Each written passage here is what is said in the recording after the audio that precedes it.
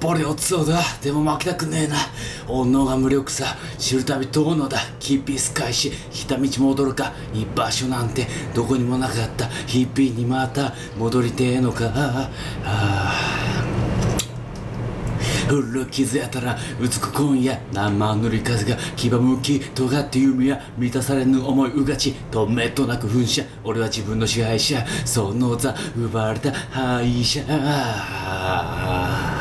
どす黒く渦巻く衝動、闇より深い闇から登場。腹を減らせたバケモノ、浴びるほど飲んでも、どんだけ買っても食っても全くもって足りやしねえよ。もっとくれ、まだ埋まらねえんだよ。むさぼり尽くして灰と化す。壊して逃げて一人ぼっち、壊して逃げて一人ぼっち、いつもこうだとわめくクソガキ。分かってる、自業自得、しょうがない、ケリをつけたいこのワンサイゲーム。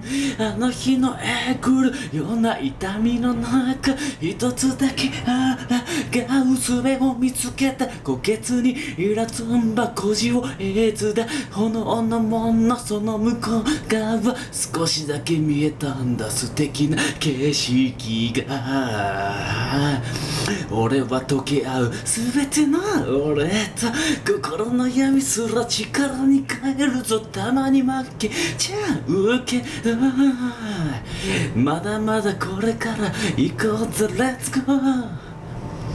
僕も今だ旅の途中、必ずそこへたどり着く。